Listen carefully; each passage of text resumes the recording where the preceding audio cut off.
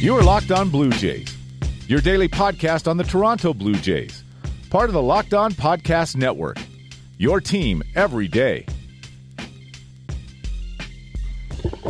Hello, Blue Jays fans. Welcome to Locked On Blue Jays, your daily dose of Toronto Blue Jays talk directly into your ears. I'm your host, Ryan Andrews, and this is a vacation special coming to you live from St. John's International Airport in Torbay, Newfoundland and Labrador. These are pre-recorded. I'm currently driving to Bonavista at this point. Gonna see some puffins. Yay, puffins. Anyway, this is going to be a look, just a lighthearted look. Just, there's been so much negative we've had to talk about with the Blue Jays this season. Let's do something fun. So this is going to be a rundown of the 5 most unlikely Blue Jays All-Stars in honor of the All-Star game being played tonight in Washington.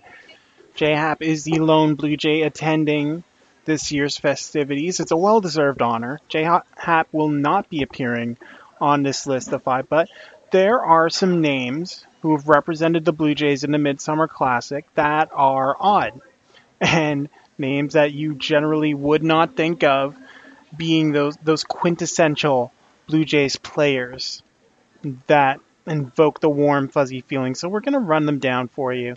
Again, just the top 5. Not going to go too heavy into this. But we do have a couple honorable mentions and a couple recent honorable mentions. We're going to start with a good Canadian boy. Michael Saunders was the 5th Blue Jay named to the All-Star team in 2016. He won the fan vote to get in, and it was recognition for what was an incredible first half for Michael Saunders. He had 20 home runs at the break. He was hitting out of his mind now that he could finally hit for Toronto, but sadly that was just a random blip. He, of course, tailed off immensely heading into August and September to the point where he was barely playing. And now he's been trying to rebuild his value. He's bounced around the minors. He was with the White Sox, with their AAA team. He got cut. He was with Baltimore's AAA team as well. Hasn't had any kind of success, batting like 160 in AAA. So, continuing the Blue Jays tradition. But it's weird to think of Michael Saunders as that all-star for the Blue Jays. And the other honorable mention is actually a pair tied for that honor in relievers Brett Cecil and Steve Delabar. Delabar, another fan vote. Blue Jays fans, when they want to vote for something, they will vote in spades. And Steve Delabar was the beneficiary that year. Cecil had done enough with his 2013 to get in on his own merit. Cecil had a 1.43 ERA as late as July 5th.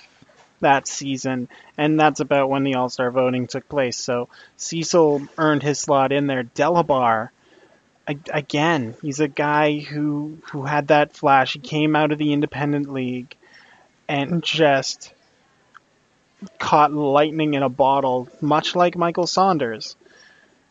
At the time of the All-Star voting, he was like Cecil. He was at 171 ERA heading into the All-Star break. He didn't give up a run in his first 4 appearances, and he was in that Danny Barnes role back then. Just initially a guy who, came in, gave some middle innings. He got moved back when he started impressing John Gibbons at the time. But again, a guy who never got back to that peak and started bouncing around the minors. He was in Cincinnati's organization. He went to Japan. He actually pitched this year for Round Rock, which is Texas's AAA team. wasn't great. 4.76 ERA for Round Rock in 5 2/3 innings. So Delabar will always have the knowledge that he was an all-star. And that same warm, fuzzy feeling can be said for a few members of this list. And we'll start with number 5. And for this one, we have to go way back to the beginning, to the first ever all-star for the Toronto Blue Jays back in their first year, 1977. Now, you know you're not going to get the cream of the crop when you have to pick an all-star from an expansion team. Tampa Bay's first ever all-star was Rolando Arroyo. And if you don't know who that is, you're not alone. I know him because he's an all-star baseball 99. He was really good for like 2 years to start his career and then just tailed off heavy. But the Blue Jays needed to send someone to that game, and in the end, they ended up selecting veteran Ron Fairly to represent the Blue Jays. Now, Fairly has been a good batter to that point. He made an all-star team. Actually made that all-star team for Canada's other baseball franchise, the Montreal Expos, in 1973. It was his first all-star nod. The only problem is that the longtime Dodger and then Expo was 34 when he got that first all-star nod. So by the time he got to Toronto, he was acquired in a trade from Oakland for a minor leaguer in cash. So he was 38. It was a very young Blue Jays team. Again, put together after the expansion draft. They're just starting to bring along guys like Ernie Whitt.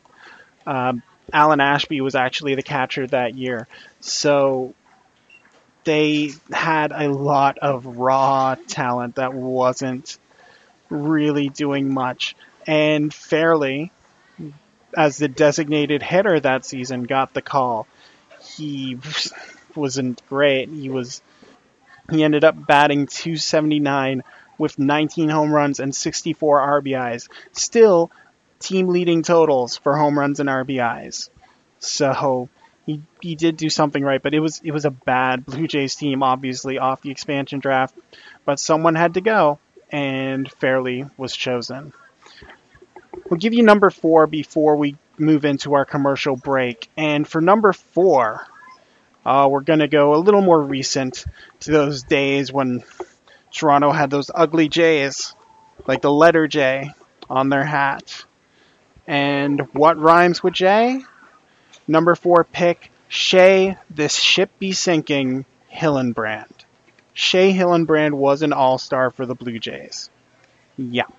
He made the all-star team in 2005, one of 2 Blue Jays to make that team, the other being Roy Halladay, naturally.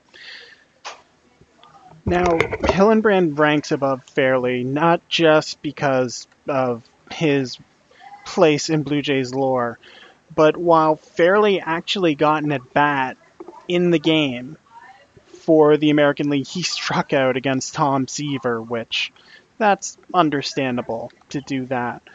Hillenbrand didn't even get to come to the plate. He entered in the 8th inning as a defensive replacement for Melvin Mora and fielded a couple ground balls. And that was Shea Hillenbrand's all-star experience for the Blue Jays. His second all-star game, he made one for the Red Sox, but obviously after making that appearance for Toronto, things kind of went downhill. Again, next year, he doodled on the whiteboard and got shipped out of town for Jeremy Cardo. So, and now he's on House Hunters repeatedly. So that's a career, I guess. Good work, Shea. Good work. Well done. Speaking of things that are well done, we are going to listen to this well done ad right now.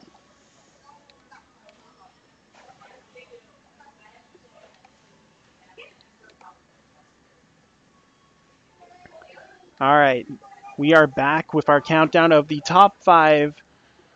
I don't want to say weirdest Blue Jays All-Stars, but definitely let's kind of call them underwhelming, I guess.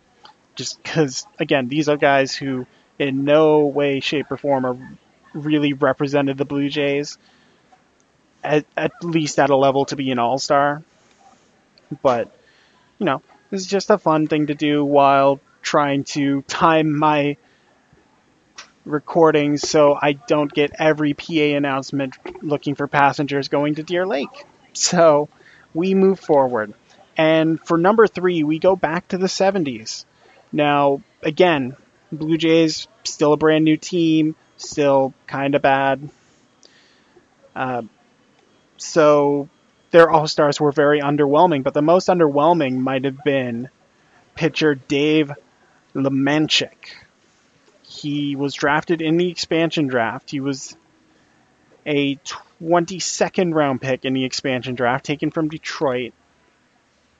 And he was pretty underwhelming. He did not last very long in the majors. He bounced around from Toronto to California. I know, back before the Angels were called Anaheim. It's weird. It was a weird time for the Angels. They didn't really know what they were doing until they got into Naked Gun. But I'm rambling. Dave Lemanchik was alright, but he amazingly was coming off a pair of seasons where he was very underwhelming. The 1979 campaign was the only year he managed to keep an ERA below 4 for an entire season. The year before, he went 4-14 with a 6.26 ERA. However, by the time this All-Star game ran around, Lemanchik had some success, although going into it, he had a 2.32 ERA after his June 21st start, and then the couple games before the All-Star game, he proceeded to give up 8 runs to the Yankees, 4 runs in an inning of work against the Orioles. He lost a complete game against Texas, and then gave up 6 runs to Minnesota. So, really starting to blow back up. He had a very good first half of the year, pitched a fair amount of complete games once he got into the rotation, but yeah, was just not impressive. And he did not even get into the game to pitch. So that's one step below Shea Hillenbrand. At least Shea Hillenbrand got to be on the field very briefly. But no, that is why Lemanchik is number 3. Number 2, the only thing you can really do being worse than not playing is to play and not perform well. And that is the case with number 2 on our list. Again, he's another good Canadian boy. We seem to have those, and we seem to like sending them to the All-Star game. But in 2001, the only Blue Jay to go to the game was Paul Quantrill, the reliever, the veteran Canadian reliever who everybody likes, and everybody thinks his son Cal is going to be very good in the major leagues. But yeah, Paul was essentially just the token Canadian back when Rob Ducey wasn't on the team. Quantrill was in a fine run after being converted to a reliever. He actually led the majors in games pitched for 4 straight seasons, starting with that 2001 campaign when he was with Toronto. Actually did very well. He ended up with an 11-2 record, a 3.04 ERA. So the wins essentially got him to the All-Star game. And that, and the fact that the Blue Jays were very not good in 2001. Outside of Quantrill, no one was winning games. This is a team that had Chris Carpenter before he was good, Esteban Loaiza before he thought he was on Breaking Bad, and then the rest of the rotation is just starting to find his footing. Roy Halladay, Joey Hamilton, something called a Chris McCulloch, who I don't remember, and then Steve Paris. So Quantrill really was the best thing going for the Blue Jays on the team. It wasn't the hitting, for sure. But Quantrill got the summons to appear in that All-Star game. And unfortunately, once he got to that All-Star game, he had the distinction of coming in. He faced 3 batters. He gave up a double to Survivor's Jeff Kent. Got Rich Aurelia to ground out, which I can't say really anything about Rich Aurelia. Very unremarkable shortstop for the Giants and Red Sox. And then got horrible human being Lance Berkman to single through the left side. And then that was it for Quantrill. He gave up 2 hits to 3 batters. And Kent ended up scoring on a Ryan Klesko sacrifice fly. So Quantrill had the distinction of giving up the only run that the American League allowed in that game, and has a career All-Star Game ERA of 27. So, it's better than Luis Santos had earlier this season, but still not great. So Quantrill gets a number 2 slot. But the reason this person has number 1 is because at least these other guys that I mentioned, you can say their career success came with the Blue Jays. You can say you can identify them as Blue Jays. You can identify Cecil and Saunders and even Hillenbrand for that brief time, mostly for bad reasons, but you can identify them. Number 1 on this list, I had no idea he made an All-Star game. I had no idea he made an All-Star game for Toronto because his time with the club was so unremarkable that I initially thought he didn't play a game for the franchise. I thought he went in that blockbuster deal between the Marlins and Mets and just kind of passed through Toronto that way. But no, making the All-Star game in 2010, catcher John Buck. I thought Buck just passed through town. He had a lot of time with the Royals. He spent like 1 season in Toronto before moving in the giant deal with the Marlins and then hopping immediately over to the Mets. Like, it's so confusing. He actually went to the Marlins in 2012. He got traded to Toronto, then traded to the Mets. That's how I know John Buck. That's how I remember his time with the Blue Jays, as being acquired and then immediately sent out to get Josh Tolley. But yeah, not only that, if I told you a Blue Jays catcher made an All-Star game, you would naturally go like, oh, Ernie Witts made an All-Star game for the Blue Jays, which you're correct. But then that's it, other than John Buck in 2010. No Russell Martin, no Darren Fletcher, no Pat Borders, none of these other catchers. Is John Buck with that lone season that he played in Toronto in 2010.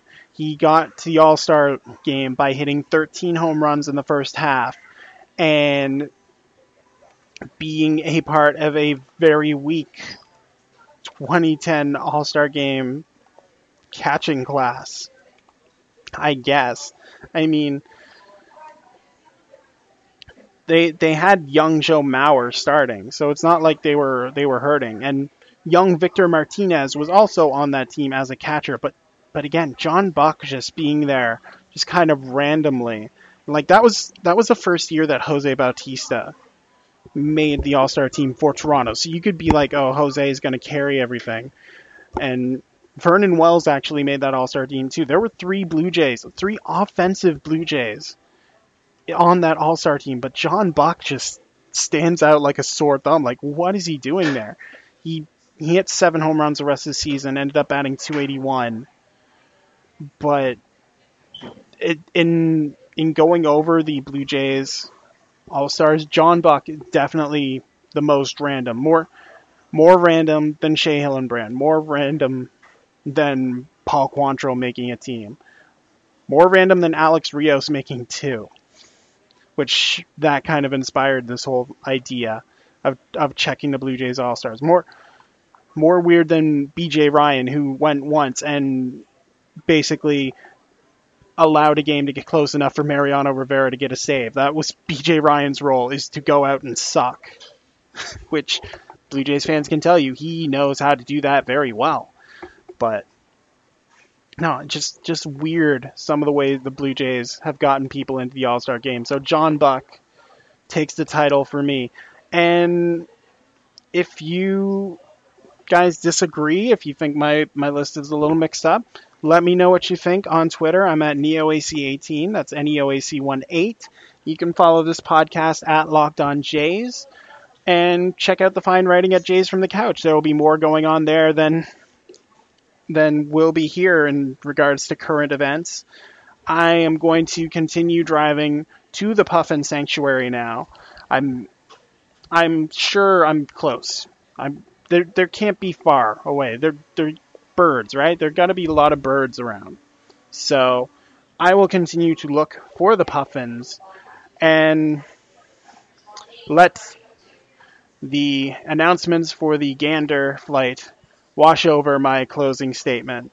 So for everyone here at Locked On Blue Jays, I'm Ryan Andrews. Thank you so much for listening, and y'all take care.